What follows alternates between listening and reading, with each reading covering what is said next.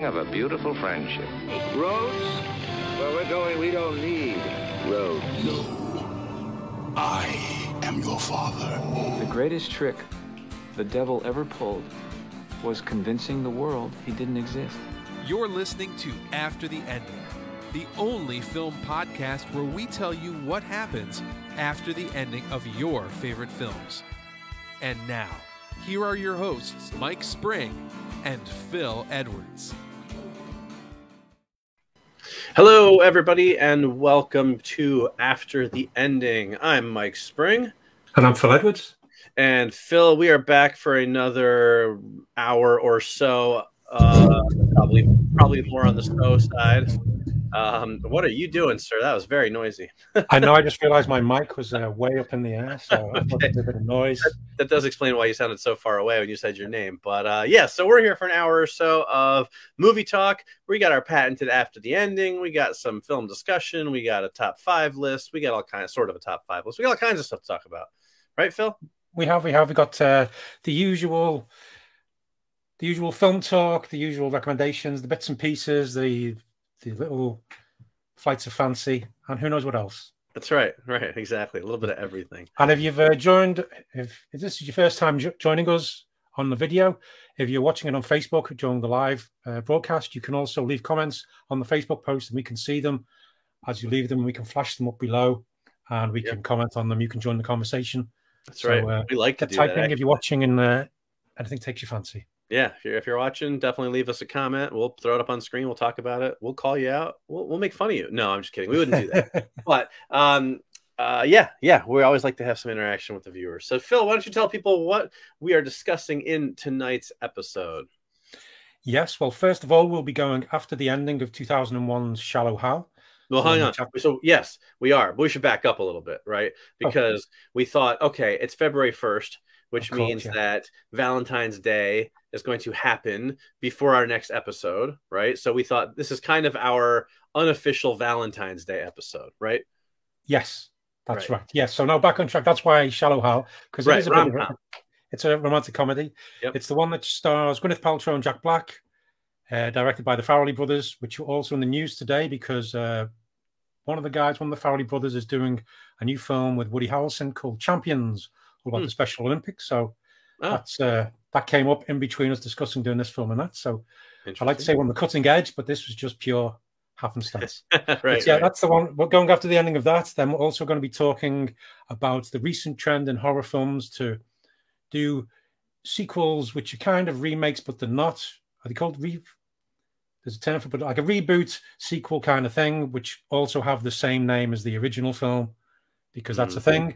Yeah. And maybe we'll talk about the new kind of horror franchises, even though there don't seem to be that many anymore. And then we'll be talking about the top 5 films we last watched. Yep. Which really just the last 5 films we've watched. We'll explain that, but this is our chance to sort of talk about some movies that might not come up on the show otherwise. And actually, I think my list today definitely qualifies as that with a number of them. So that should be interesting. Anything can come up there, and the one rule is we have to stick to our guns, and it has to be the last 5 films, no matter what they are. Good, bad, or ugly. Very true. And we will also be doing our usual After the Ending recommendations, where we talk about other things. Well, it can be films, TV, music, board games, anything and everything, comic books, whatever's taken our fancy over the past couple of weeks. Yeah, so that's what we've got coming up for you this evening, this morning, or whenever else you're watching it. That's right. And I realized that now that we've said all that the only thing about this episode that's even remotely Valentine's Day-ish is that we picked a rom-com to talk about. We didn't do like our top 5 love stories or, top 5 romantic comedies or anything like that. And our discussions about horror movies, which I guess, depending on how you feel about Valentine's Day, could be appropriate. It's gonna work for some people. It won't work for others. But, there's a mix and match. You got to get a bit of everything for everyone. That's right. We don't want to pigeonhole ourselves. So that's true. All right, well, let's start off with, as always, our After the Ending, and let's go after the ending of Shallow Hal. So let me recap the film for those of you who don't remember it. Shallow Hal from 2001, written and directed by the Farrelly brothers, starring Jack Black, Gwyneth Paltrow, and Jason Alexander. Here's the story. Hal Larson, he's a shallow guy. He keeps hitting on beautiful women and getting rejected. At a seminar with Tony Robbins, Tony hypnotizes Hal so he only sees people's inner beauty. Not believing he's been hypnotized, Hal falls in love with his boss's daughter, Rosemary, who he sees as slim and beautiful, even though in real life she is obese. While she thinks at first he's making fun of her, eventually she realizes his feelings are real and they start dating. But when Hal's friend Mauricio breaks the hypnosis, Hal begins avoiding Rosemary and eventually they break up. But a bunch of things happen, and Hal begins to see people for more than their physical appearance. And his friend Mauricio reveals that he tried to break them up because he was jealous because he has a tail. It's like a vestigial tail. And it's prevented him from getting close to a woman or women in general. As Rosemary prepares to leave on a 14-month mission for the Peace Corps, Hal goes to her goodbye party and professes her love for her. She takes him back, but says she's still going on her Peace Corps mission, for which Hal decides to accompany her. So they ride off into the sunset, and Mauricio meets a woman who loves dogs, giving him hope as well. And that is Shallow Hal. Yep, that's the film. That's a movie that happened, yes. I feel like sometimes that's all you can say about certain movies, right? Yeah, and it's, what is it, 11, 12 years old now? No, it's 21 years old. Oh, yeah, 2001, you said, yeah? Good God. 2001. Oh, I know. This film is legally old enough to drink, depending on what month it came out in. Wow, so, crazy.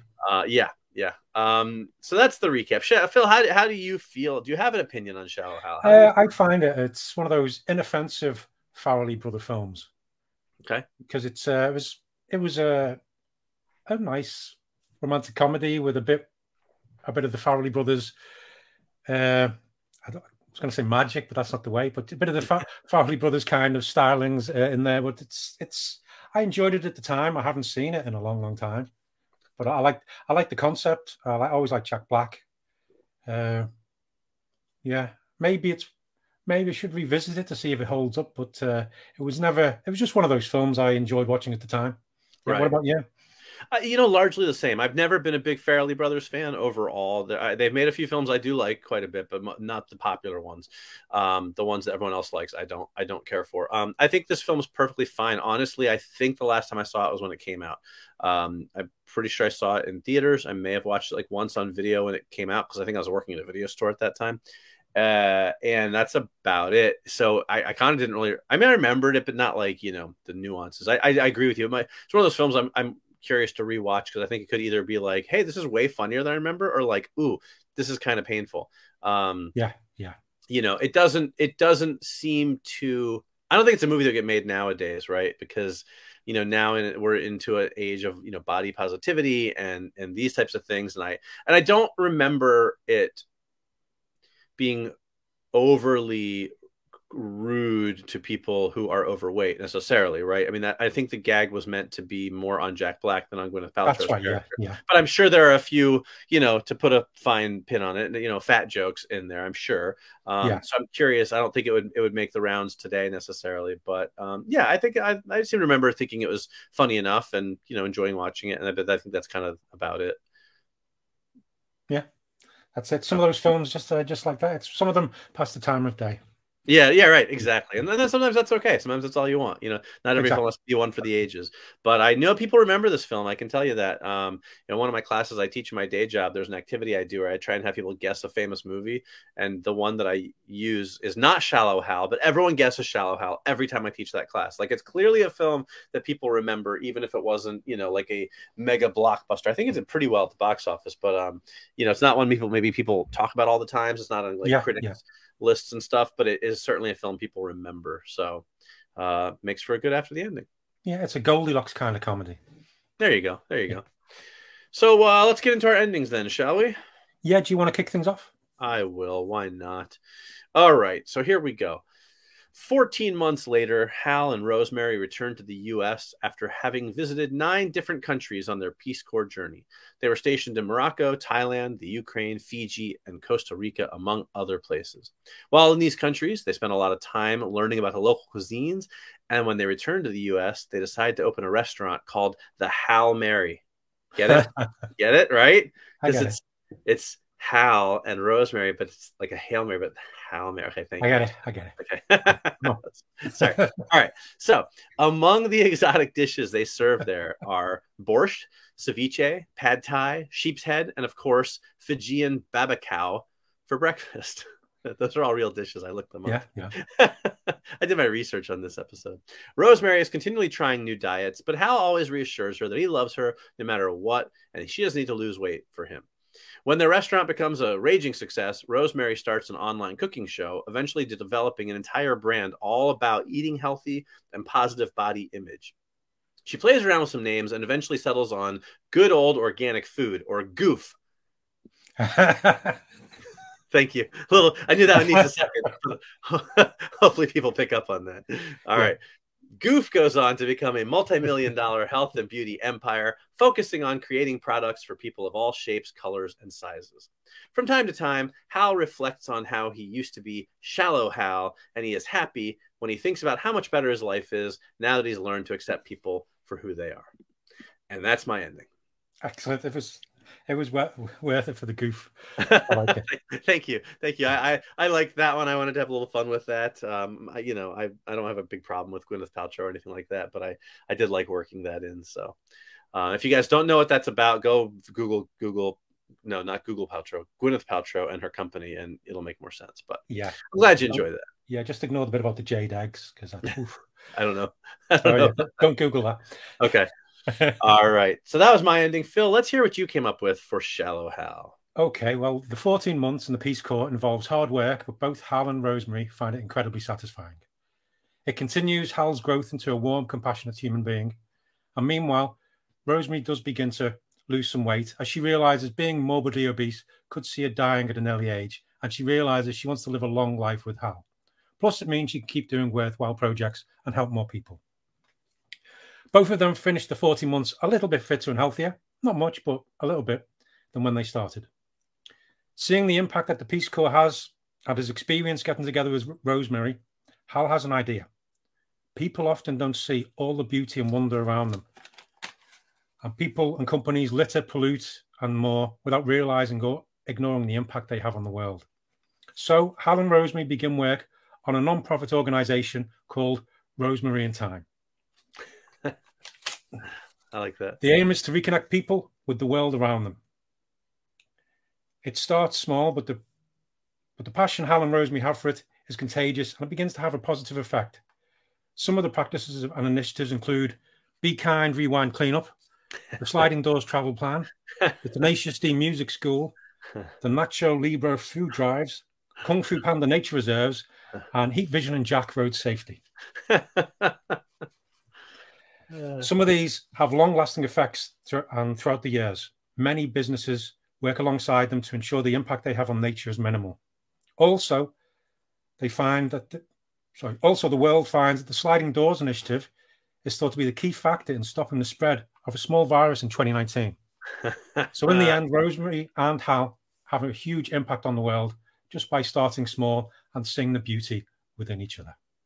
Very nicely done. I like it. Nice positive message, but also some great meta references in there for fans of the movies that I like. So thank you very much. Well done, sir. Well done. All right, there you go. So that's a couple of different endings for Shallow Hal. I think we both sort of went in the same direction, which I think kind of speaks to the point of the movie, right? I feel like that's kind of, the message you're supposed to take away from that movie. So I feel like that was okay. But it went in some very different ways there. So nicely done. All right. So there you go. That is Shallow Hal. Those are our endings for Shallow Hal. That's as romantic Valentine's Day as we're getting for this episode. But happy Valentine's Day if you're listening to this before, near, around Valentine's Day. And now we're going to talk about, bloody murder stuff, apparently. So yeah, because it's what the kids are into these days. Right. I believe. I don't know. Yeah, sure. Why not? All right. So I have affectionately titled this segment, Phil, for our ticker across the bottom there. I have affectionately titled this. There we go. Horror remakes, yay or nay, which is maybe simplifying it too much, but I don't care. I just like the way it came out. So that's what we're going with. We don't have to give it a yay or a nay, but that is our topic, right? Horror remake / reboot / reinvention / reimagining. Yeah, that's the thing. Rehash. Yeah, it all came up because the trailer for the new Texas Chainsaw Massacre, which doesn't have the at the start, and the chainsaw is all one word, as it should be, but the original film didn't have that. But yeah, The new trailer for that dropped yesterday, which is a continuation of the story, and it's set so many years after the original. And Leatherface has been in hiding, but he comes back. And the final girl from the first film, her character is coming back in some way. But there's a whole new group of teens who are trying to, on social media, trying to cancel Leatherface or something. I don't know. The trailer kind of intrigued me, but also made me go, But that's what sparked this whole thing, because there's been lots, and there's the Halloween films, we had Scream 5, which is called Scream.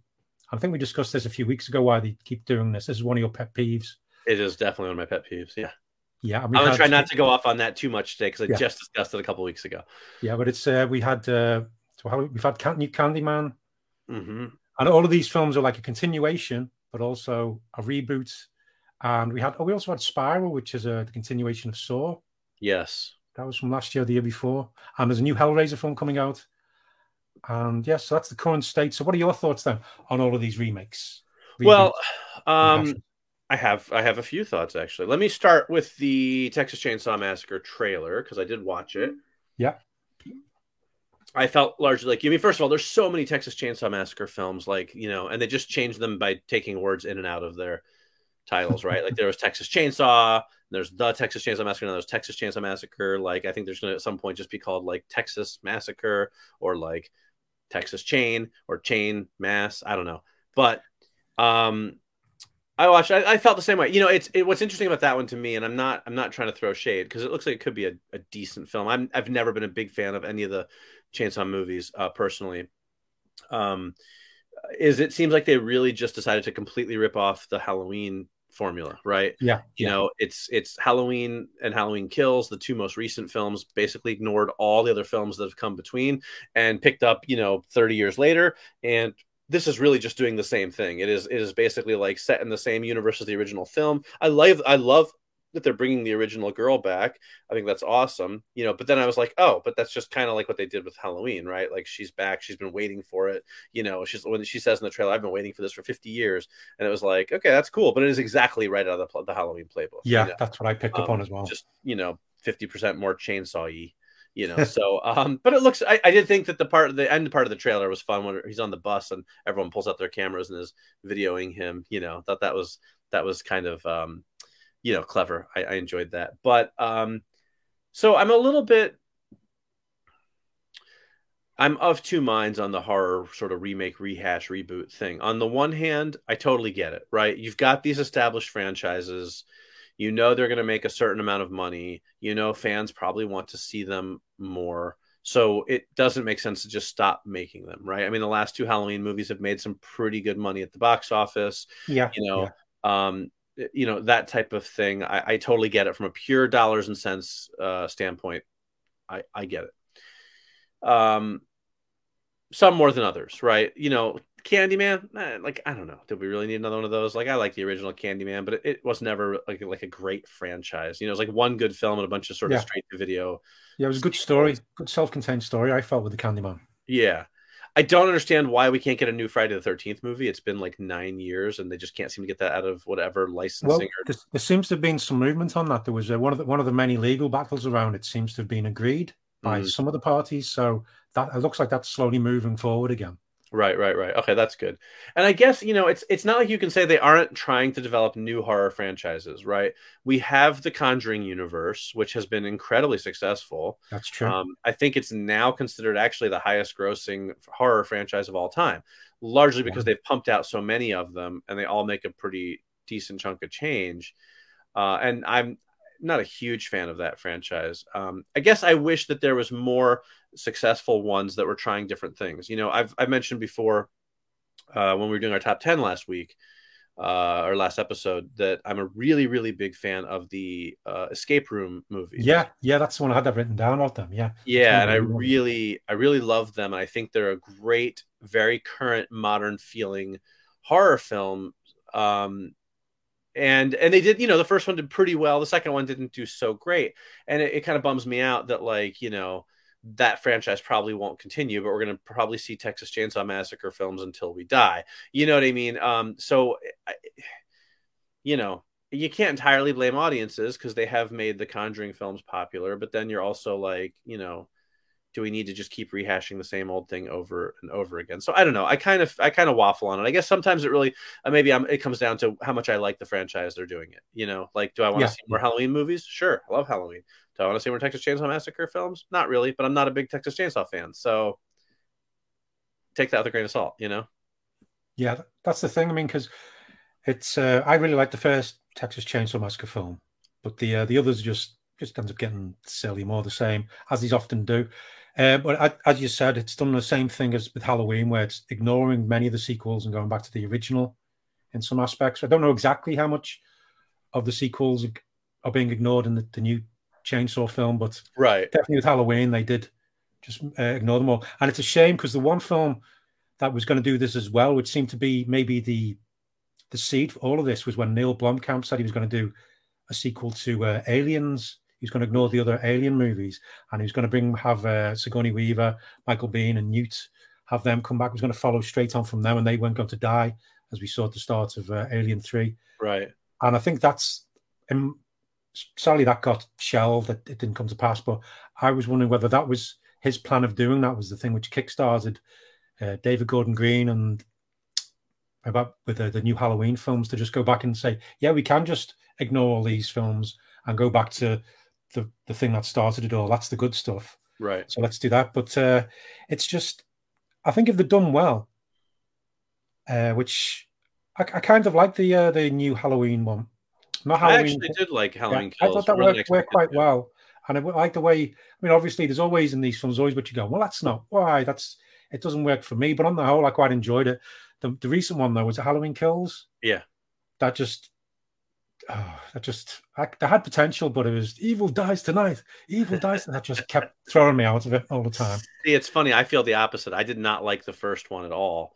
Yeah. Well, not at all, but I didn't really like it very much. The first one of these latest two, but actually Halloween Kills, which I had very low expectations for, I ended up enjoying quite a bit.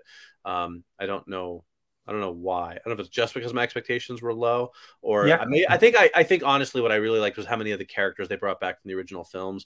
As somebody who's watched those first, 8 films 100 times, seeing so many of the characters come back, and even some of the original actors come back, I really enjoyed that, and so it gave it, it felt more true to the originals than the one before it did to me. Okay.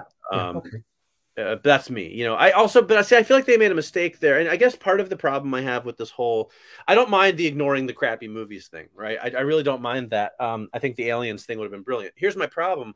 With the Halloween movies, they picked the wrong movies to ignore. They ignored everything after the first film, and I guess it was because they didn't want to do the whole Michael Myers and Jamie Lee Curtis are brother and sister thing. But first of all, there's nothing wrong with that. Second of all, by doing that, you cut out Halloween 2, which is a perfectly good film, and more importantly, Halloween H2O, which is the second best film in the entire franchise after the original. And I just don't think you needed to erase things that far back, which, as I've pointed out before, the biggest problem I have is when you take it back to just the first film, and then he comes back, 30 years later, and everyone's like, oh my gosh, it's the boogeyman, Michael Myers. It's like, well, no, he only killed 4 people. In that original film. Like, that's not even going to make a blip on today's radar. I hate to break it to you guys. That's like barely a headline on the 6 o'clock news, right? It certainly isn't like this guy the whole town is afraid of. You've got 8 movies of Michael Myers killing people over 30 years. Yeah, then he's the boogeyman. But meanwhile, it's like, oh, who? Michael Myers, some dude who killed 3 teenagers 30 years ago? Yeah. It's not that scary. So that was to me a big misstep, because I felt like it was like, oh, why is everyone so afraid of this guy? You're barely going to know who he is, So I think that sort of is like, you have to be careful with this retro continuity thing, the retconning, because I think it's a slippery slope.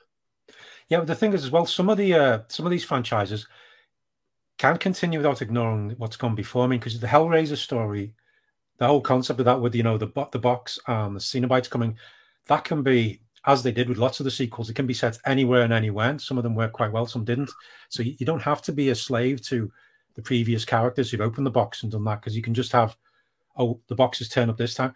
Hell, it could be a TV show. I'm not even sure if there was a Hellraiser. No, there wasn't. But anyway, the Hellraiser, you can do that because of the concept. It's just the box, and it's somebody gets it, somebody opens it, boom, There you go.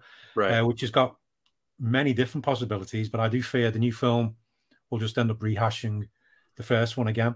But you could also, I find it surprising there's been no talk of a new Nightmare on Elm Street again. I know we had the revamp, didn't we?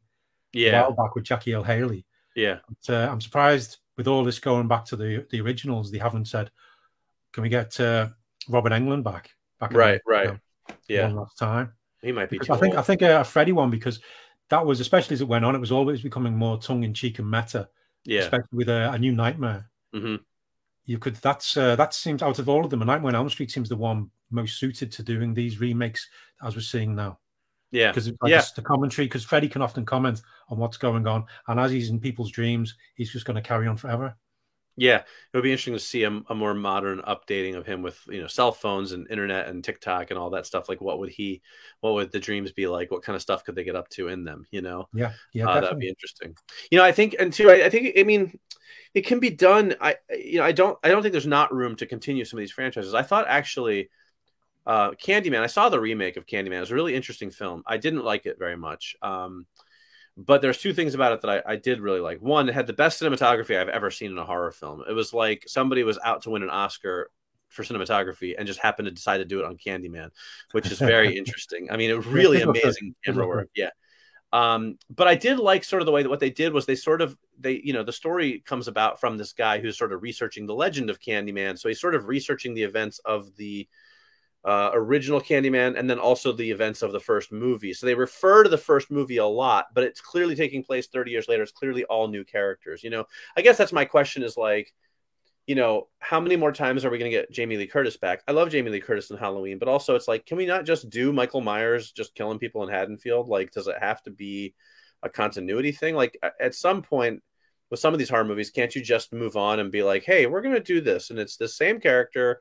It's not really a remake. It's just further down the line. He's still just killing people, and it's new people to kill. I don't know. I feel like sometimes that could work too, but maybe that'd be terrible. I don't know. Yeah, it'd be nice if they could do. What was that comic? There was one with the woman who's going around hunting all these slashers. If you could have some... Oh, Hack Slash, yeah, something like that, because you could almost have it. It'd be great. I know it's different studios, though, and it's just something... If you could actually have a shared universe of these slasher kind of things, I think that would be really good.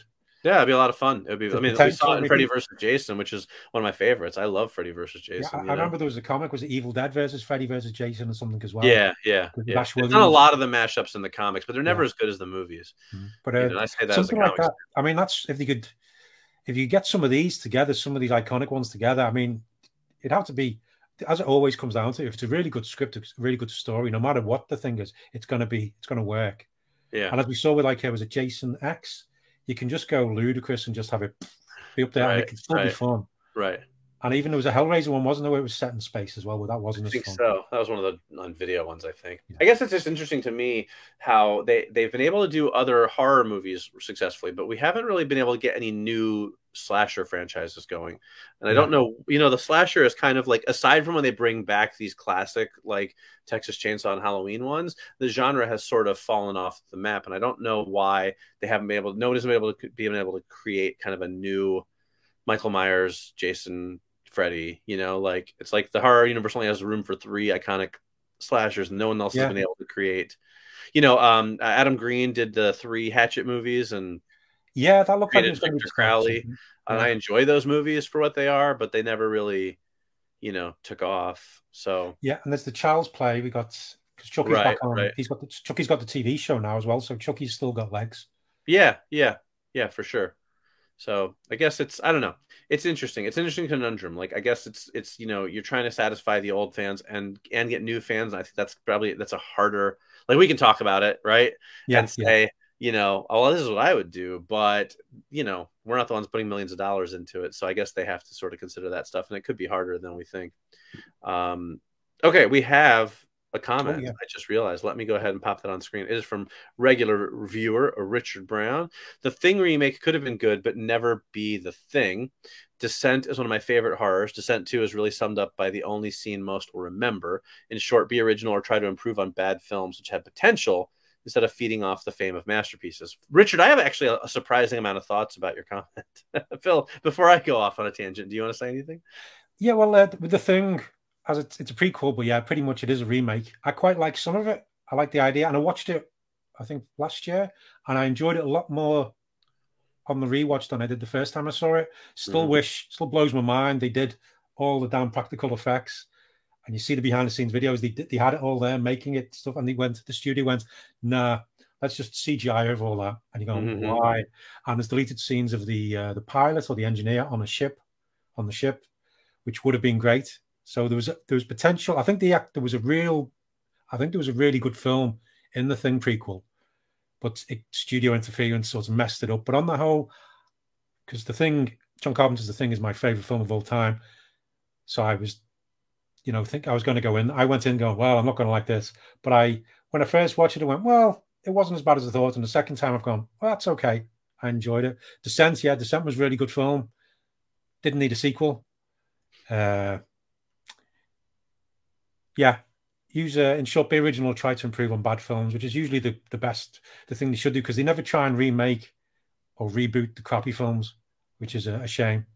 Right. Because often there's all the bad films, there's often like a kernel of something really good in there, a good concept, a good character, which could work. But the way it was done originally, they just fumbled the ball.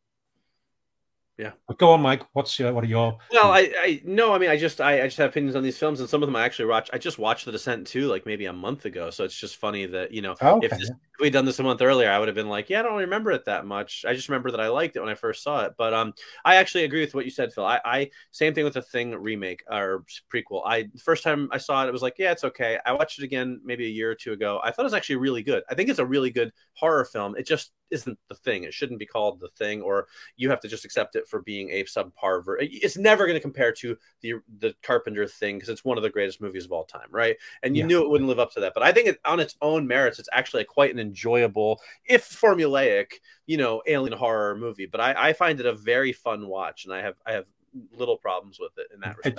It does work as well when you watch it back to back. You watch The Thing prequel and then John Carpenter's The Thing. I haven't done that, but I'm going to, now that you said that. The Descent, the original one, is absolutely one of my favorite movies of all time. I love it. I watch it every couple of years. I just watched it 6 months, a year ago. I think that movie is brilliant. I think it's amazing. I showed it to my wife because I thought she would enjoy it. And I'm usually pretty good at movies that she likes, and she did not care for it. It was a little too gory for her. And I had forgotten quite how gory it was. And if I had really remembered, I probably wouldn't have showed it to her. But I actually thought Descent 2 is not bad. I liked it better the first time I watched it. When I watched it again recently, it didn't blow me away, but I think it's actually an interesting concept for a remake, the way they sort of go back down there with bringing back the original girl, the ones who survived. There's the amnesia conceit to get her down there is interesting, but then the way they follow up and find people's bodies and things like that, I think it has a couple of really good sequences in it too. The hanging from the ceiling bit is really good. Overall, I like it. I don't think it's a great film. I don't think it lives up to the first one, but I think it's, for not being directed by Neil Marshall, I think it's a pretty solid sequel, personally. Yeah, it wasn't necessary, but I think it's a perfectly good sequel. So yeah, I remember I could do it's been a while since I've seen the sequel, to be honest, but I remember my favorite time watching The Descent was I put it on, I was watching it with my friend Pete, and I'm friends with the guy, Leslie Simpson. He plays one of the main creature in The Descent. He was also in Dog Soldiers. Right. And so I was watching it, and I think I messaged him on Facebook saying, what was it like on this bit? Like that. And then on the thread, on the Live for Films thread where I started this, Leslie Simpson started doing a bit of a Q&A. Q&A while watching it, which was really interesting, talking behind the scenes, all that kind of stuff. So that was good. Yeah, for sure. Yeah, I do like The Descent. It's really, it is gory, which I always forget. And that ending, the original ending, the original ending is so much better than I actually, because I realized that I don't remember if I watched it on Blu-ray or on streaming. It only had the American ending, which takes out the good part. So I actually had to go on YouTube and show my wife the original ending while we were watching, just because I was like, well, if you're going to see the movie, even if you don't like it, you still need to know how it really ends, the better ending, even if it's more bleak, but, and also you have to undo that ending in order for the second film to work. But but I do agree that, yes, I would like to see them try and improve on bad films which have potential instead of feeding off the same. There's so many bad horror films out there. Yeah, but a lot of them have great concepts. So it's like you could certainly play with some of these and take some of these lesser known ones and still have some following and see if you can get a little bit of an audience to them. So definitely. All right. Well, that I think is a good place to wrap it up. Thank you for the comment, Richard. That was a good, gave us a good extra 5 minutes of talking points there. But so basically the gist is horror remakes, yay or nay? Yay, nay. Yeah. It really depends. It's kind of our answer, right? Just do a good script. Yeah. A good script. I guess story. the good one's yay, the bad one's nay. It's pretty much how we boil it down. Yeah, and Dog Soldiers, Richard. Yeah, I love it too. Yeah, it's absolutely a brilliant film. Dog Soldiers is a highly underrated and underseen. Not underrated, because I think everyone who's seen it likes it. Yeah. If you've never tracked down Dog Soldiers and you like horror movies, it's in my opinion the best werewolf movie ever made. And I absolutely love it. So anybody who hasn't seen Dog Soldiers, check it out. It's brilliant. Yes. All right. So that wraps up our lovely Valentine's Day themed talk about bloody horror movies. Perfect. Lots of these horror films do involve love, twisted kind of love, but it's true. Often... And some people see love as a horror story of types, right? If you're if you're a more cynical type. So I guess that could have some tie in there, right? We're still on brand. Mike. We are still on brand. Exactly. All right. That's going to bring us to our top 5 list. And to this week, we are not doing a classic top 5. We are doing one of our kind of newer semi-regular features, which is the top 5, so the last 5 movies we watched, wherein Phil and I share the last 5 movies we've watched and what we thought of them. This is not just new movies, it's old movies, new movies. It's basically the exact 5 last movies we watched. And it does give us a chance. Like I said, a lot of times when we're doing our after the endings, we can't do movies with sequels and things like that. We've already kind of done our top 10s for all of the 100 years of Hollywood, and some of these films kind of fall outside the top 10. So these are films that a lot of times, they weren't, depends on what we were watching, I guess. But some, like mine, for example, I have 3 films in my last 5 that are movies I don't think we've ever mentioned on the show. I don't think we ever would mention on the show. They weren't popular enough to give them after the endings, and they weren't good enough to make my top 10s, but they're interesting enough to talk about. So why not? You know what I mean? Yeah, that's good. That's what I like about this one is depending on when we've done it, it can be anything. It could be films we've seen before, it could be all films we haven't seen before. Yep. So yeah, exactly. I do like this. Yeah, me too.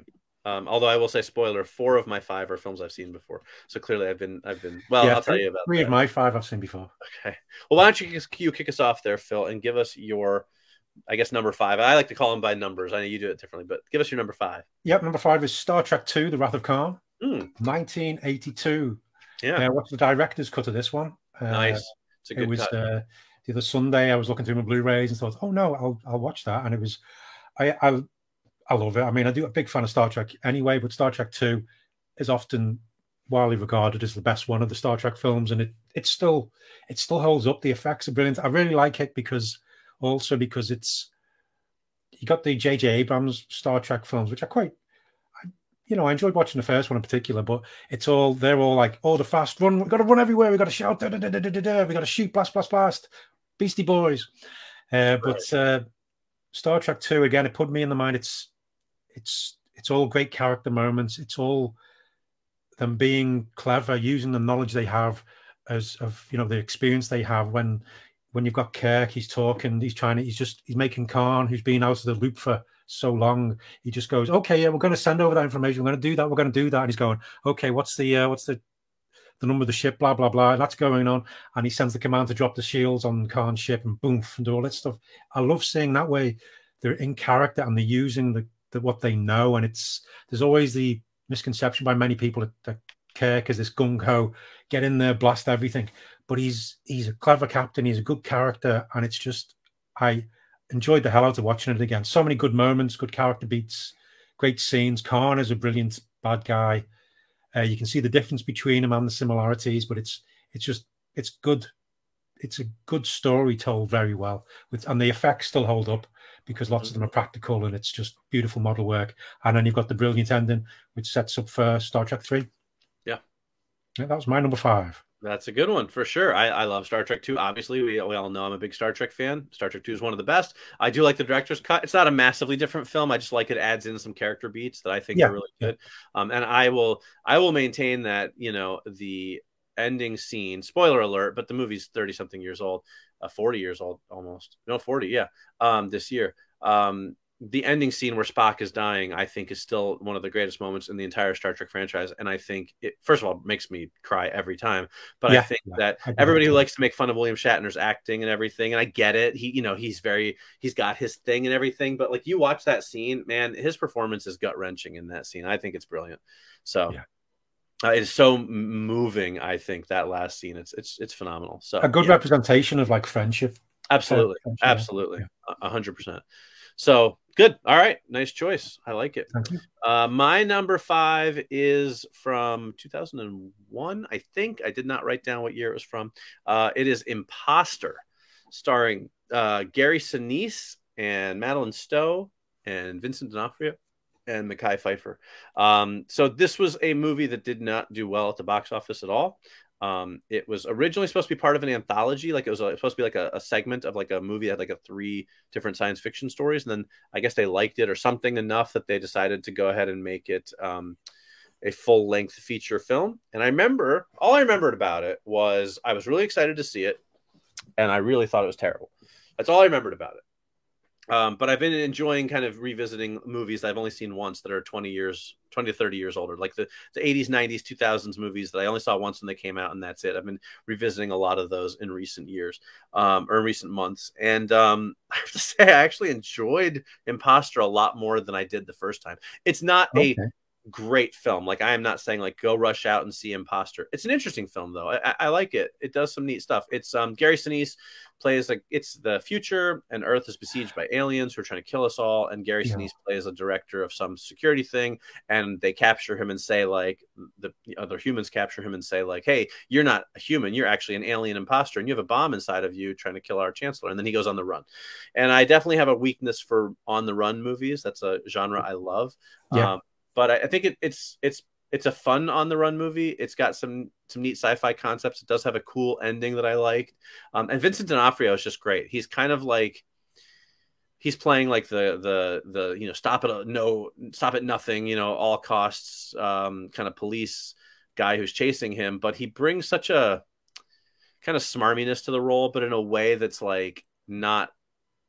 It doesn't make you want to hate him. It just sort of makes you like, I don't know. There's something very enjoyable about watching him. He's a great actor. Yeah. So that's it. Imposter. It was, like I said, it's not a great movie. It's on one of the streaming services. I forget which one, but it's sort of one of those, like, it's late at night. You don't have anything else you want to watch. You want to kill 90 minutes and you don't want to think too much, but you want to have a little bit of fun. It's that kind of movie, definitely it's good for that kind of thing. Okay. I'd forgotten all about that film. I couldn't remember what it was when you mentioned it, but I've just looked it up. Yeah. And I did see it at the time. And it's based on a Philip K. Dick short story. Right. That's right. That's right. Here. Let me tell you the really frustrating thing. Okay, I forgot about this. I gotta share this because I think it might be on Amazon Prime. Here's what happened. So I watched the movie, and then when it was finished, it was like, hey, there's a special feature. Do you want to see what it is? And I clicked on it, and the special feature is the director's cut of the movie. Okay. Which I then went online to look up, and all accounts, the director's cut is the much better cut of the film, apparently. But since I had just watched it, I didn't want to watch it again, right, just to see the differences. But from what I read, it's about, I think 6 or 8 minutes longer, but it's more of an R-rated cut. And I got the impression it's a little bit Blade Runner-y in that way, and that it's got a little bit more of a harder edge to it with the R cut. So now I kind of want to watch it, but I'm like, but I just watched the movie. I don't need to watch it again.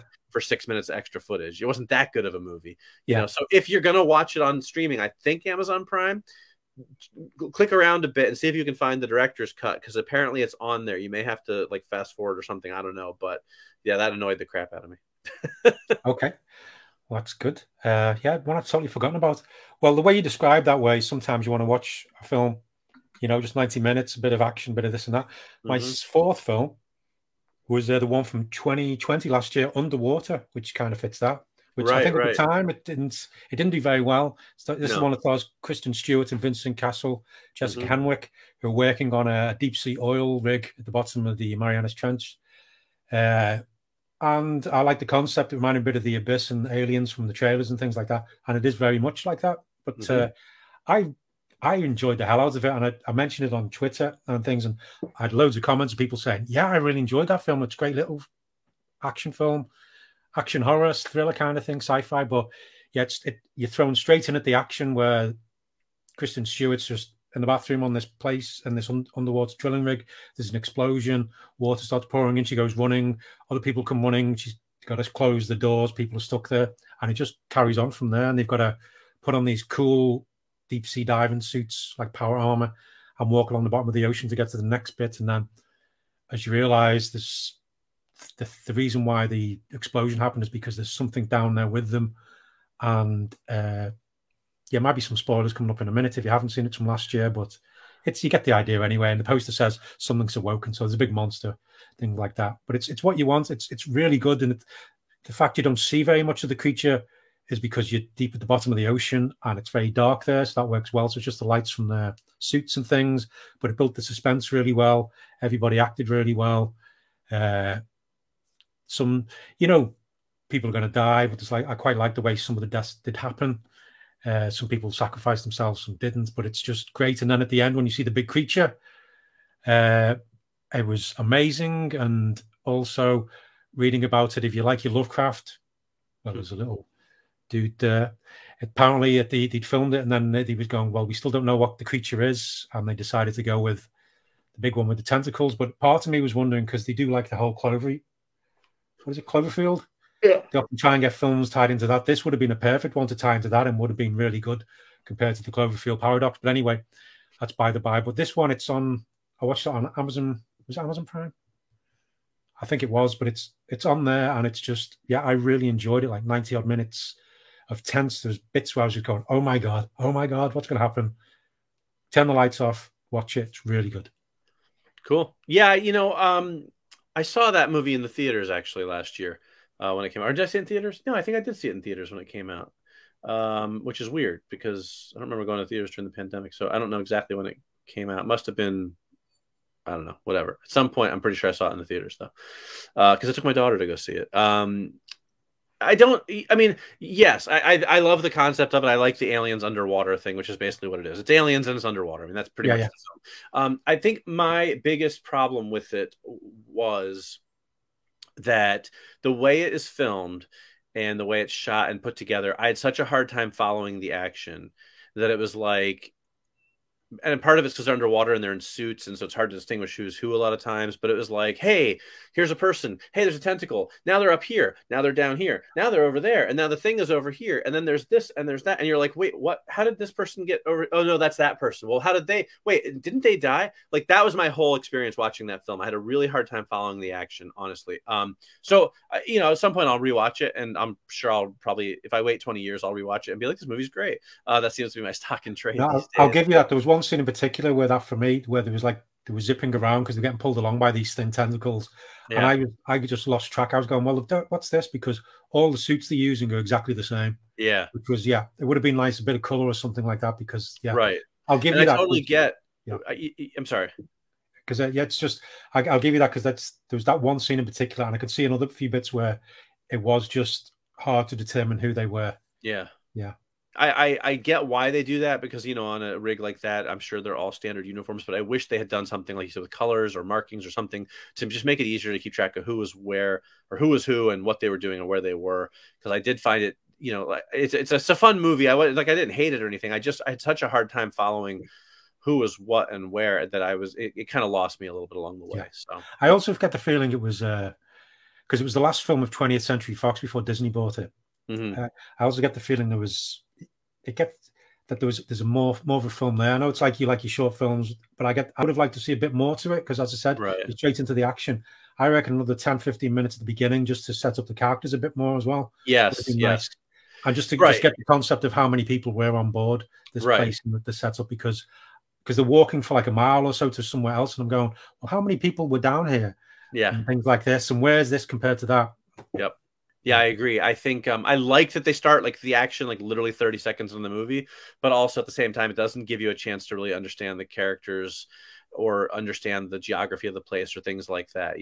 I think it could have used a little bit more of that, but I'm glad you enjoyed it though. It's not like it was a bad film. The director's cut would be good for this one. Yeah, for sure. I agree. Okay. All right. My number 4 is also from 2001, and it is K-Pax. Starring Jeff Bridges and Kevin Spacey. I've watched a lot of Kevin Spacey films recently for some reason in the last few months, and once again I will say how mad at him I am, because he's just such an incredible actor, and I'm mad that he is a big fat jerk and now he's not making new projects because he's kind of on the outs, and I wish he wasn't, because he's just an incredible actor and I enjoy watching him so much. He's been one of my favorite actors for such a long time, so it's disheartening to know these things, but I have to separate the person from the art. K-Pax is it's Jeff Bridges plays a psychiatrist type guy. Kevin Spacey plays a guy who claims he's from another planet called Capax, and it's basically just about trying to get to the truth and trying to help this guy who may or may not be an alien. It's kind of a drama more than anything, with a hint of sci-fi to it, maybe. And I don't want to spoil anything, but it's I couldn't remember if I remember when it came out. I wanted to see it because I thought it had a great trailer, and then when I was flipping through and I saw one of the streaming channels, I was like, did I ever end up seeing that? And I honestly couldn't remember if I had seen it or not. And I was about halfway through the movie thinking, I never did watch this. I could have sworn I saw it. Like I don't know why I wouldn't have seen it at the time, at least like on video or something. And then at a certain point, I started to go, maybe I did see this, but I really didn't remember much of it at all. Not because it's not a good movie. It's actually a pretty enjoyable film. It's a kind of a drama. I hate to say it's the kind of drama they don't make anymore, but it's very much of that like 90s, 2000s era where it sort of is like, it would fit alongside, I don't know, Rain Man or those types of movies that sort of are like kind of high concept dramas, but they don't really do that much nowadays, right? Now it's either like a super serious, epic, big period drama, or it's like some kind of genre movie. This is more just like, it's like, is this guy crazy or is he from another planet? The performances are great. It's got some good supporting characters. It's an enjoyable film. It's worth watching. So I remember watching it when it came out and I enjoyed it because the two leads are really good. I remember enjoying the book as well. It's what it's based on. I think the book had a couple of sequels as well, if I remember correctly. Yeah, no, it's good. Those out. Yeah, I've not seen that. I think I saw it when it came out. Right, exactly. It's that kind of film. Cool. Okay, well, my number 3 is from 2010, and it is Predators. I love it. Directed by Nimrod Antal. Yeah, and I remember I saw this and I was going, I don't remember how this ends. Oh, yeah. And I remember at the time being a little bit disappointed with it because that seemed to be the thing with Predator movies. You just seem to be disappointed with them. Even though Predator's brilliant, I really like Predator 2. Don't care what anybody else says. But I remember I watched it again this week and I loved it. Thought it was excellent. I really enjoyed it. It was great seeing the different characters in it and the way they interacted. And I like the whole concept of them being brought to this planet and being hunted. And this one, God, I wish there was a sequel to Predators because I like the way it ends. I'd like to see more of what happened with them. I believe there was a comic book sequel, which I've never read. But I really liked it. I hope the new Predator film, when that comes out, Prey, I hope that's good. That's dealing with the Predator going up against Native Americans, if you weren't aware of that. Because I always like the concept of, we saw at the end of Predator 2 with the old gun. I want to see more Predator movies where they're going up against pirates or ancient Egypt, things like that. Or just as I said on social media, let's have a film which has nothing to do with Predator. It could be romantic comedy or anything. And suddenly there's a Predator halfway through. Do it like that. Because the original Predator, you could have done that. Have no mention of it. I think some of the early trailers might have been like that. It's just the guys going in with the guns, action movie, then suddenly, boom, Predator. Right. But yeah, I enjoyed the hell out of it. And if you haven't seen it in a while, go back and check it out because it was good fun. Totally should have done that for my Shallow Hal after the ending. Just had the Predators show up. Yeah, well, we could do that going forward now. Every film we do, right. Yeah, I may have to do that. I absolutely love Predators. It is hands down the second best Predator film in the franchise, and I think it honestly almost rivals the first one. The first one's just a classic, so it's hard to touch it. But honestly, Predators is an amazing film. It has some of the best action in the entire franchise, so the sword fight type scene and everything. Really good. The cinematography in it is great. The characters are all, cool. Like it's a good cast. Like that is just an underrated film. Like if you have never seen Predators, or even if you've only seen it like the ones I watched it a few times because I really love it. And I stand by it always. In my opinion, that is a really, really good film. But if you have any interest in the Predator franchise at all, Predators is utterly fantastic. Absolutely. I'm glad you brought that one up. Love that film. Yeah, really, really enjoyed it. But I would have liked a sequel to that. Yeah, for sure. Me too. Yeah. Because it was good as well, because I know it was similar to the first film, but also different enough. I think it's pretty different really when you look at it. I just think because it's got like the tough guys in the jungle being hunted. Yeah. But they did change it. They changed it up a bit where it wasn't. That's the first. Yeah, with Predator 2 and Predators, they did do different things with it each time, which was nice. Yeah, it's what a big Predator fan I am. I mean, I love that franchise, and it's that one's definitely my second favorite of them all. It was good stuff. I'm glad I revisited it. Yeah, good stuff. I may have to watch it again now. All right. So my number 3 is a new film. It's the only new film on my list. It is Last Night in Soho. Edgar Wright's horror film that came out at the end of last year. I don't think it did terribly well, but mostly because no films were doing all that well that weren't like huge blockbusters because of COVID and everything. It's amazing. I have to say, Edgar Wright has really become one of my favorite directors, despite one or two huge missteps in his career, which maybe we'll talk about soon. I don't know, but Last Night in Soho is, it's this girl. She's a fashion student. She's going to school in London. She gets her own flat, starts seeing visions of the past of this swanky chanteuse, and things then start getting darker from there. I have to say, first of all, Thomasin McKenzie, who plays the main character, is amazing, and just utterly carries the film. But it's a good story, has a really neat, resolution, a neat mystery to it. But the visuals in the film, I mean, obviously for Edgar Wright, that's not surprising. The visuals are fantastic. The way he uses the mirrors in the film to sort of show the one character watching the other and the way they sort of interact. You might have seen in the trailer the scene of Matt Smith dancing with the girl, and it kind of switches from one girl to the other. It's amazing what he does with all this stuff. And actually, if you do watch the movie on home video, there's a making of featurette where they talk about all the how much of that stuff was practical. It's really fascinating to see some of the behind the scenes footage. But the way they use the lighting to signify the different time periods and stuff, it's a really like, you're going to watch it and get sucked up in the story, but as you're watching it, you'll just find yourself being like, wow, that was a really cool shot. How did they do that? And that's my favorite kind of thing. Like, you don't watch it for the cinematography, but as you're watching it and getting wrapped up in it, you're also noticing like, that looks amazing. And that's fantastic. So I really liked it. Last Night in Soho, really terrific. Had a great trailer, and the soundtrack is phenomenal. It's like a swinging 60s soundtrack, but some really great songs, and they are like characters in the movie. Like, whoever curated the music for that movie did an outstanding job. It's just one of those films that works on every level: technical, performance, story, everything. So highly recommend it. Excellent. Yeah, it's not a film I've seen yet. I do want to see it. You'll really like it. Yeah.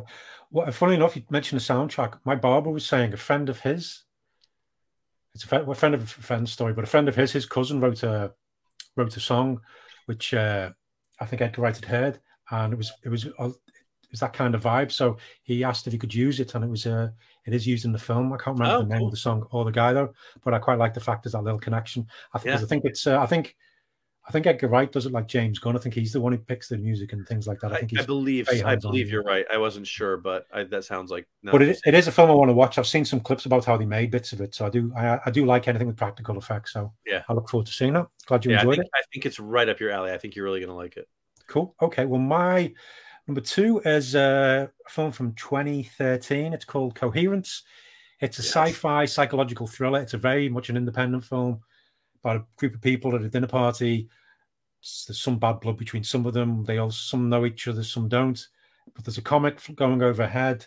People's cell phones or mobile phones. You've got me saying cell phone, Mike. Mobile phone. That influence on you. Yeah. It starts cracking and things. But then all the power goes off, and then you realize there's another house with the only other house with lights on is one just a couple of blocks away. But they go there, and then they start realizing the similarities, and it's all about. Well, I won't go into any more. It's one of those ones worth watching without you knowing more than that. But I really like this. I really enjoyed it, although it's very much a talky kind of film. If you watched Primer and enjoyed Primer, it's along those lines where just lots of people talking, figuring things out for themselves, and reading about how they made it. Much of it was improvised, and like the writer and the director, they gave all the actors each day some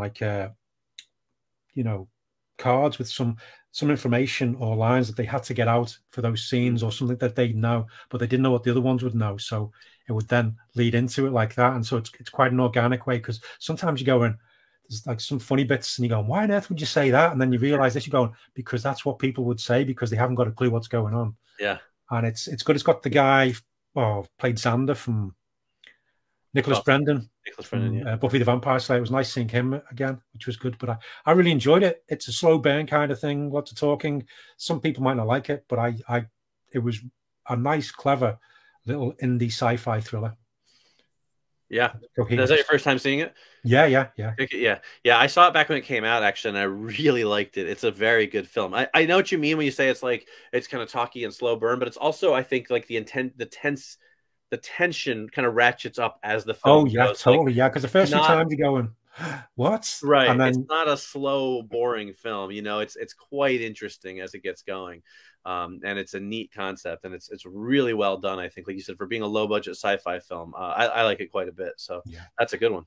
Yeah, very clever, and lots of planning, even though there was lots of improv in there as well. Right. Yeah. But you got to keep track of everything. It's cool. Good choice. I like it. All right, my number 2 takes us back again to the old days, because apparently, like I said, I've been watching it, movies from back in the days. I don't know what year this is from, sometime in the late 90s, early 2000s. It was Arlington Road, starring Jeff Bridges once again on my list, and Tim Robbins. Just was the kind of movie I was in the mood for. Again, saw it on one of the streaming services. It's a thriller, about Jeff Bridges plays a professor who teaches classes about, gets into a lot of terrorism and in homegrown terrorism, because his wife died in a ill advised raid, like a Ruby Ridge type of raid or a Waco type of raid. She was an FBI agent, and so he starts to suspect this next door neighbor, Tim Robbins, is actually a terrorist, and then things go from there. It's a pretty good film. It's not amazing. It is a little bit of a slow burn. It takes a little while to get going, but it's interesting. Both Bridges is terrific. Tim Robbins is great. It sort of builds and builds. It has a pretty good ending. I think, and it's one of those movies. It's good. It's worth watching. It's enjoyable. It's nothing phenomenal. It's not like I'm like, oh my gosh, you have to go rewatch Arlington Road right now, but it's a good, it's just a good potboiler, and I enjoyed it. And, that's pretty much all I have to say about it. That's a good film. I've not even thought about that for a long time. 1999, that was. I think, there you go. Yeah. I remember watching that, and when the ending was coming up, I was going, "Oh no, no!" Right. But it reminds me as well. It's very much along the lines of the 1974's The Parallax View, starring Warren Beatty. Yes. Which is an amazing film. But yeah, Arlington Road. Yeah, it's Jeff Bridges and Tim Robbins. Yeah, good one. But yeah, I might have to watch that one myself as well. Yeah, it's worth rewatching. It's like I said, it's it's kind of one of those, put it on, when you want, you don't have anything else in mind and you just kind of want to, sit through it. It's good. It's good. Yeah. Okay, cool. My the most recent film I watched then was from 2004. Directed, produced, co-written by and starring Stephen Chow. It is Kung Fu Hustle. Oh wow. Okay. Which had just popped up. I think I'd watched Coherence and I was going, well, that was really good, but now I want to watch something silly with a bit of action. Right. And so this was just in one of the lists as I was going through, going, oh, I've not seen that in a long time. I put it on. I enjoyed the hell of it, out of it. I always have. It's a bit like if you're not seeing it, it's just full of lots of martial arts, over the top characters. It's very much like a comic cartoon kind of vibe going through it. But there's some really good fight scenes, some really funny moments, really funny characters.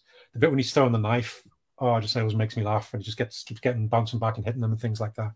Really enjoyed it. I always surprised by it though, how little Stephen Chow is actually in it. Because he pops up and then other stuff goes on. There's big fights with other bits, and then he pops up again. But yeah, it's a lot of fun. The fight scenes are amazing. If you haven't seen it in a long time, it's worth checking out. And if you haven't seen it at all, it's a good fun one to watch. It's just makes me laugh. And some of the fights, I'm just going, wow, that's brilliant. That's funny because it's not a movie that I had thought about in a long time at all. And a friend of mine mentioned it to me maybe 6 months ago and was very surprised to find out that I had never seen it. I don't know why, though. I don't know if it's one of those movies that everyone has seen.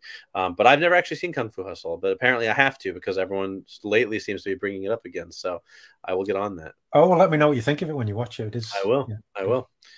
We have a comment that I definitely want to share here from James Powell. James says, interesting ending to Arlington Road. I agree. I don't want to spoil it for anybody who hasn't seen it, but it is an interesting ending. I think it's a neat ending because it's, it takes things unexpected. Funnily enough, he says, one of my friends lived on Arlington Road in Leeds, which is a different one than the one in the movie. But then he adds, he wasn't a terrorist. Phew. Yes, which is good news. And then he adds just one more that I know of, which is good. You got to qualify these things just in case, Well, that was a roller coaster. I know. Thanks for sharing that, James. That's awesome. It's funny because I don't know. Arlington Road, I think is a good name for a movie. I didn't think of it as being one that I guess there's a lot of in the world, but I guess there's at least one in Virginia or West Virginia, I think it was in the movie, and one in Leeds. So there you go. Yeah. All right. And I'm glad your friend isn't a terrorist you know of. So yeah. All right. My number one. Hit me. Speaking of Edgar Wright, was 2010's Scott Pilgrim versus the World. Oh, okay. Yeah.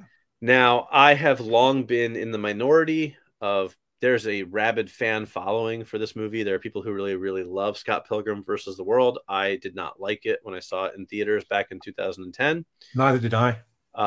And as I've had some friends very vocal about their fandom of it, I decided, I should revisit this movie. Maybe I just didn't give it a fair shake the first time around, because that happens sometimes, right? I remember being a movie that I thought looked really fun. I really was excited to see it. I was let down by watching it. And I've revisited a lot of those movies and found them to be very enjoyable in the past. So I was like, I just watched Last Night in Soho, and I'm in awe of Edgar Wright's visual storytelling skills. So I was like, I'm going to rewatch Scott Pilgrim, and I'm going to see if I can be one of the people who love Scott Pilgrim. No, it's still largely a garbage movie. It's a wonderful looking film. I love what Edgar Wright did with the visuals of it. I would love to see somebody take that style and make a comic book / video game movie out of it that isn't bad. And because it's so much fun to look at. It is such a cool looking film on the visual front. Absolutely 100% A+. Everything else about it, though, it is just filled with unlikable characters who I hate. I can't root for any of them. I don't think anybody in the entire film smiles except for Knives Chow, his high school girlfriend. It's just a bunch of miserable people being miserable and doing stupid things with that kind of dialogue, like in Juno, that really annoys me because it's just so precious and overdone. Like the scene where Scott Pilgrim goes to his roommate, "Hey, what's the address for Amazon.ca?" And his friend goes, Amazon.ca, because they live in Canada, so it's not .com. And I'm like, that's not funny. That's stupid. Scott Pilgrim is whiny and annoying and dishonest and entitled and obnoxious and just not an interesting human being at all. And the film doesn't earn the character beats that it gets. So he gets this date with this girl of his dreams. They got on the super awkward date. They have zero chemistry. They have barely any interesting conversation at all. And then before you know it, they're making out all night because apparently she's now in love with him. Even though for all of the 3 scenes of the date we saw, she could clearly barely stand him. No, you have to give me a reason for that to actually happen for me to buy into that. Otherwise, why am I watching this? It's just not a good film at all. I don't care for it in any way, shape, or form. Except for the visuals. It looks great, but the movie's not there. When I first saw it, I wasn't a big fan of it. I've rewatched it a couple of times, and each time I've watched it since, I've enjoyed it a little bit more. But the main thing is mainly, as you said, the visuals. I really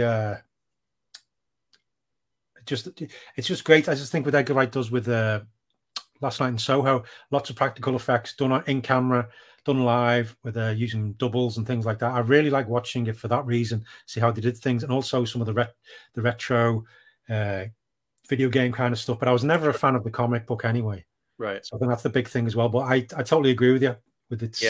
He's not the central character isn't very good, but the actual way it's made, where it's edited, put together with the visuals, I like it for that reason. But it's never a film where I go, "Oh, I want to watch that." But I've enjoyed it each time I've watched it. So maybe if I watch it a few more times, I might go, something might click. But on the whole, yeah.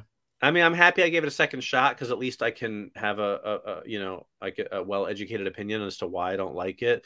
But I really don't. I just, like I said, it's such a weird dichotomy though, because I love the visual look of it. I just think it's amazing the way he did it with the film. I just wish I liked anybody in the film at all. Every character pretty much is either I hate them or I'm completely indifferent towards them. There's not a single likable character in that entire movie.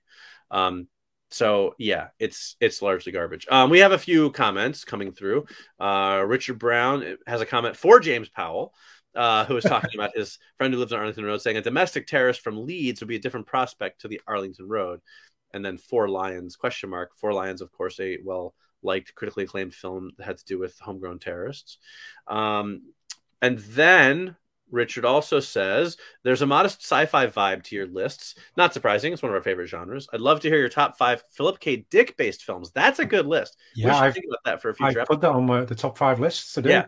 That's a very good one. Absolutely. I guess there'd be a few crossovers, naturally, but there are so many random B movies to throw in. And thank you, Mike. I never understood why so many like Scott Pilgrim. Thanks, Richard. I'm glad, because I don't get it either. However, that said, clearly James Powell disagrees, because James says, I like Scott Pilgrim. An editing masterclass. Agreed. Visually, cinematography, editing, fantastic. However, Michael Cera has the acting range of an overripe banana. Honestly, I think that's giving him a little more credit than I would. He just plays Michael Cera. I just don't. There's money in the banana stand, though. Yeah. I don't mind him in supporting parts. Like, I don't hate Michael Cera or anything, but try to watch a whole movie of him, and it's him playing like his like wimpiest, like sappiest, whiniest self, like, is super grating. Just by the end of that movie, I was like, could we stop with the close-ups of Michael Cera, because his face is actually bothering me now. Like, it's literally agitating me to see his face and his teeth and his little half smile. So yeah. So I'm glad you like it, James. Yeah, Michael, if you are watching this video, you're good. We believe you're a good bloke, but that's just the way it comes across on film. Yeah, I'm sure Michael Cera is a great guy. I liked him in Arrested Development, and what's that one? This Is the End, because he's playing like an exaggerated version of himself, and This Is the End, where he's obnoxious and it's over the top. Really, all he does is play himself, or an exaggerated version of himself, really. And then James says, 4 Lions I did not care for, which I was surprised at, as I like Chris Morris. I saw 4 Lions, but honestly, I don't really remember. I think I thought it was a little slow, but honestly, it's been a long time since I've seen it. I don't have a strong opinion about it. Yeah, I think I would say, I don't know how it did over in the UK. I can say in America, it was definitely like an art house release. I think very few people here actually have even seen that film. I just love to see Chris Morris do more day to day.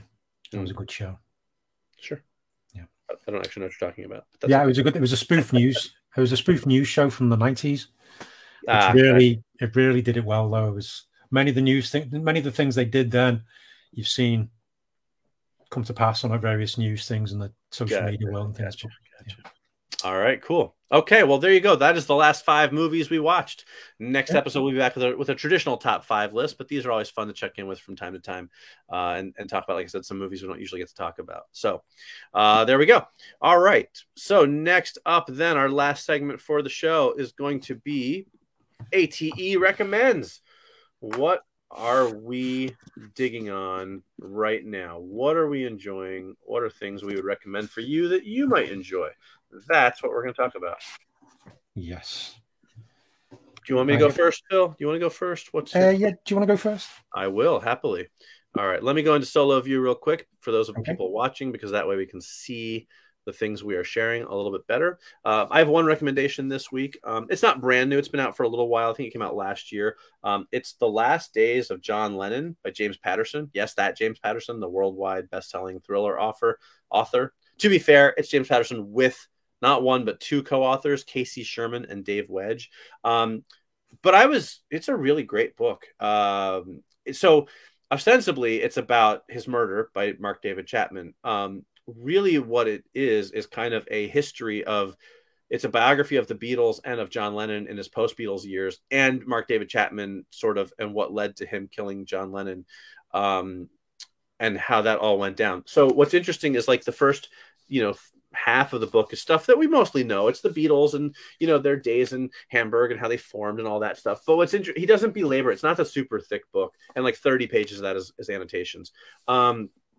He kind of goes like a chapter covers a couple months in the Beatles. So like you go through their history pretty quickly, and it's kind of like uses a lot of quotes and there's a fair amount of like, oh, John thought this and Paul thought that, based on extrapolation from interviews and stuff.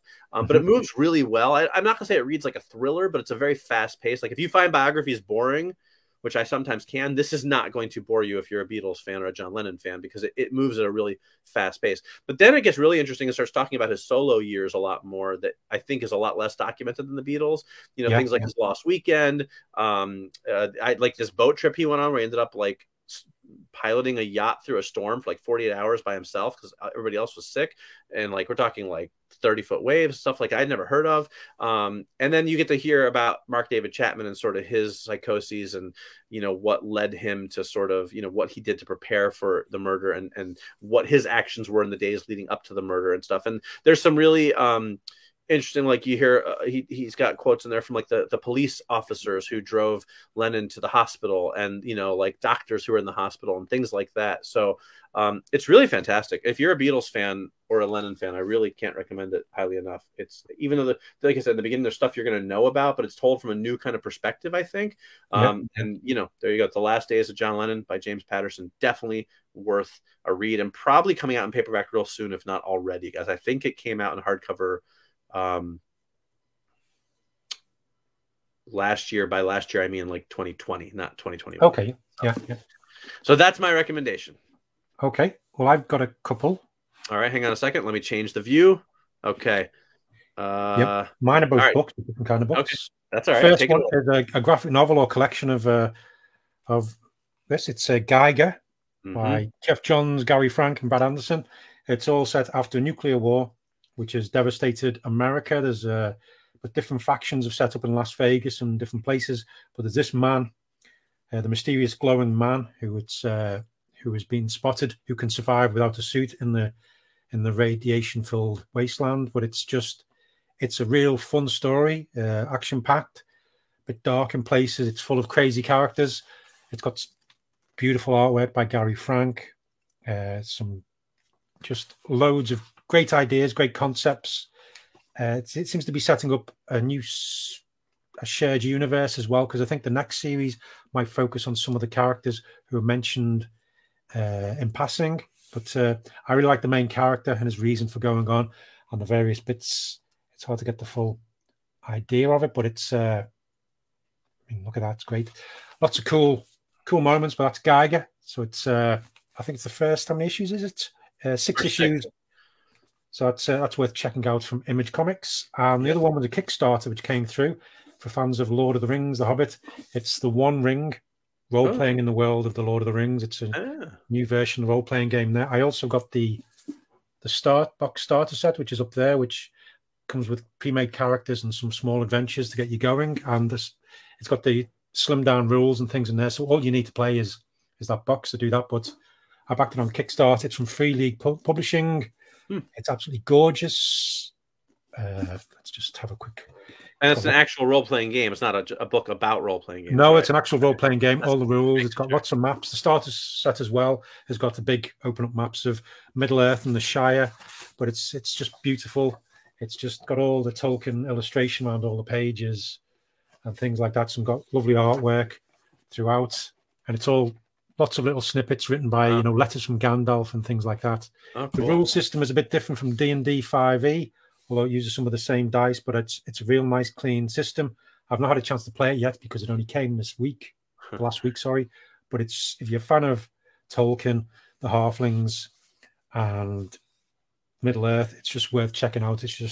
I've just been going through it slowly. I'm hoping at some point I'll get a chance to play it, but if you're a fan of that and role-playing games, it should be available on the Free League Publishing website.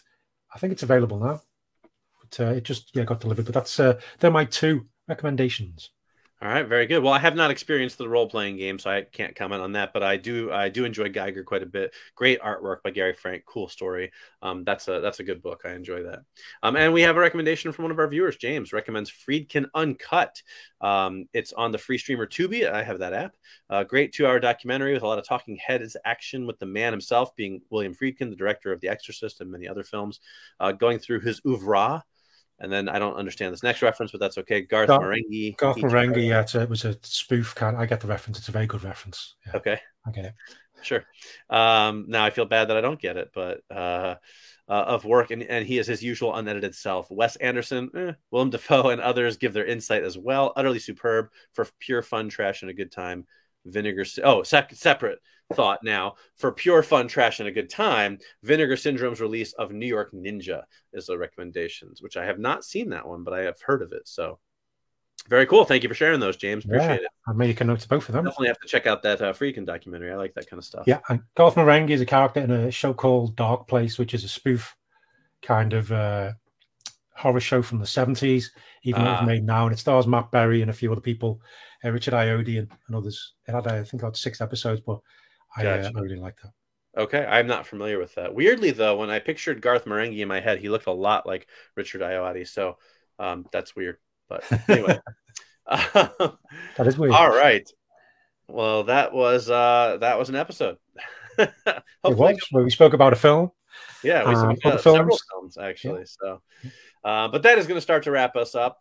So, as always, listen, we're glad you guys came. If you're watching live, thanks for your comments, everybody. For those of you who are watching or listening after the fact, feel free to leave your comments as well. Yeah, I hope you guys all enjoyed this episode. Phil, any parting thoughts? Thank you to Richard and James for the conversation and for the ideas for top 5 things and the recommendations. It's always good to hear from viewers and listeners. We really appreciate it. Yeah, absolutely.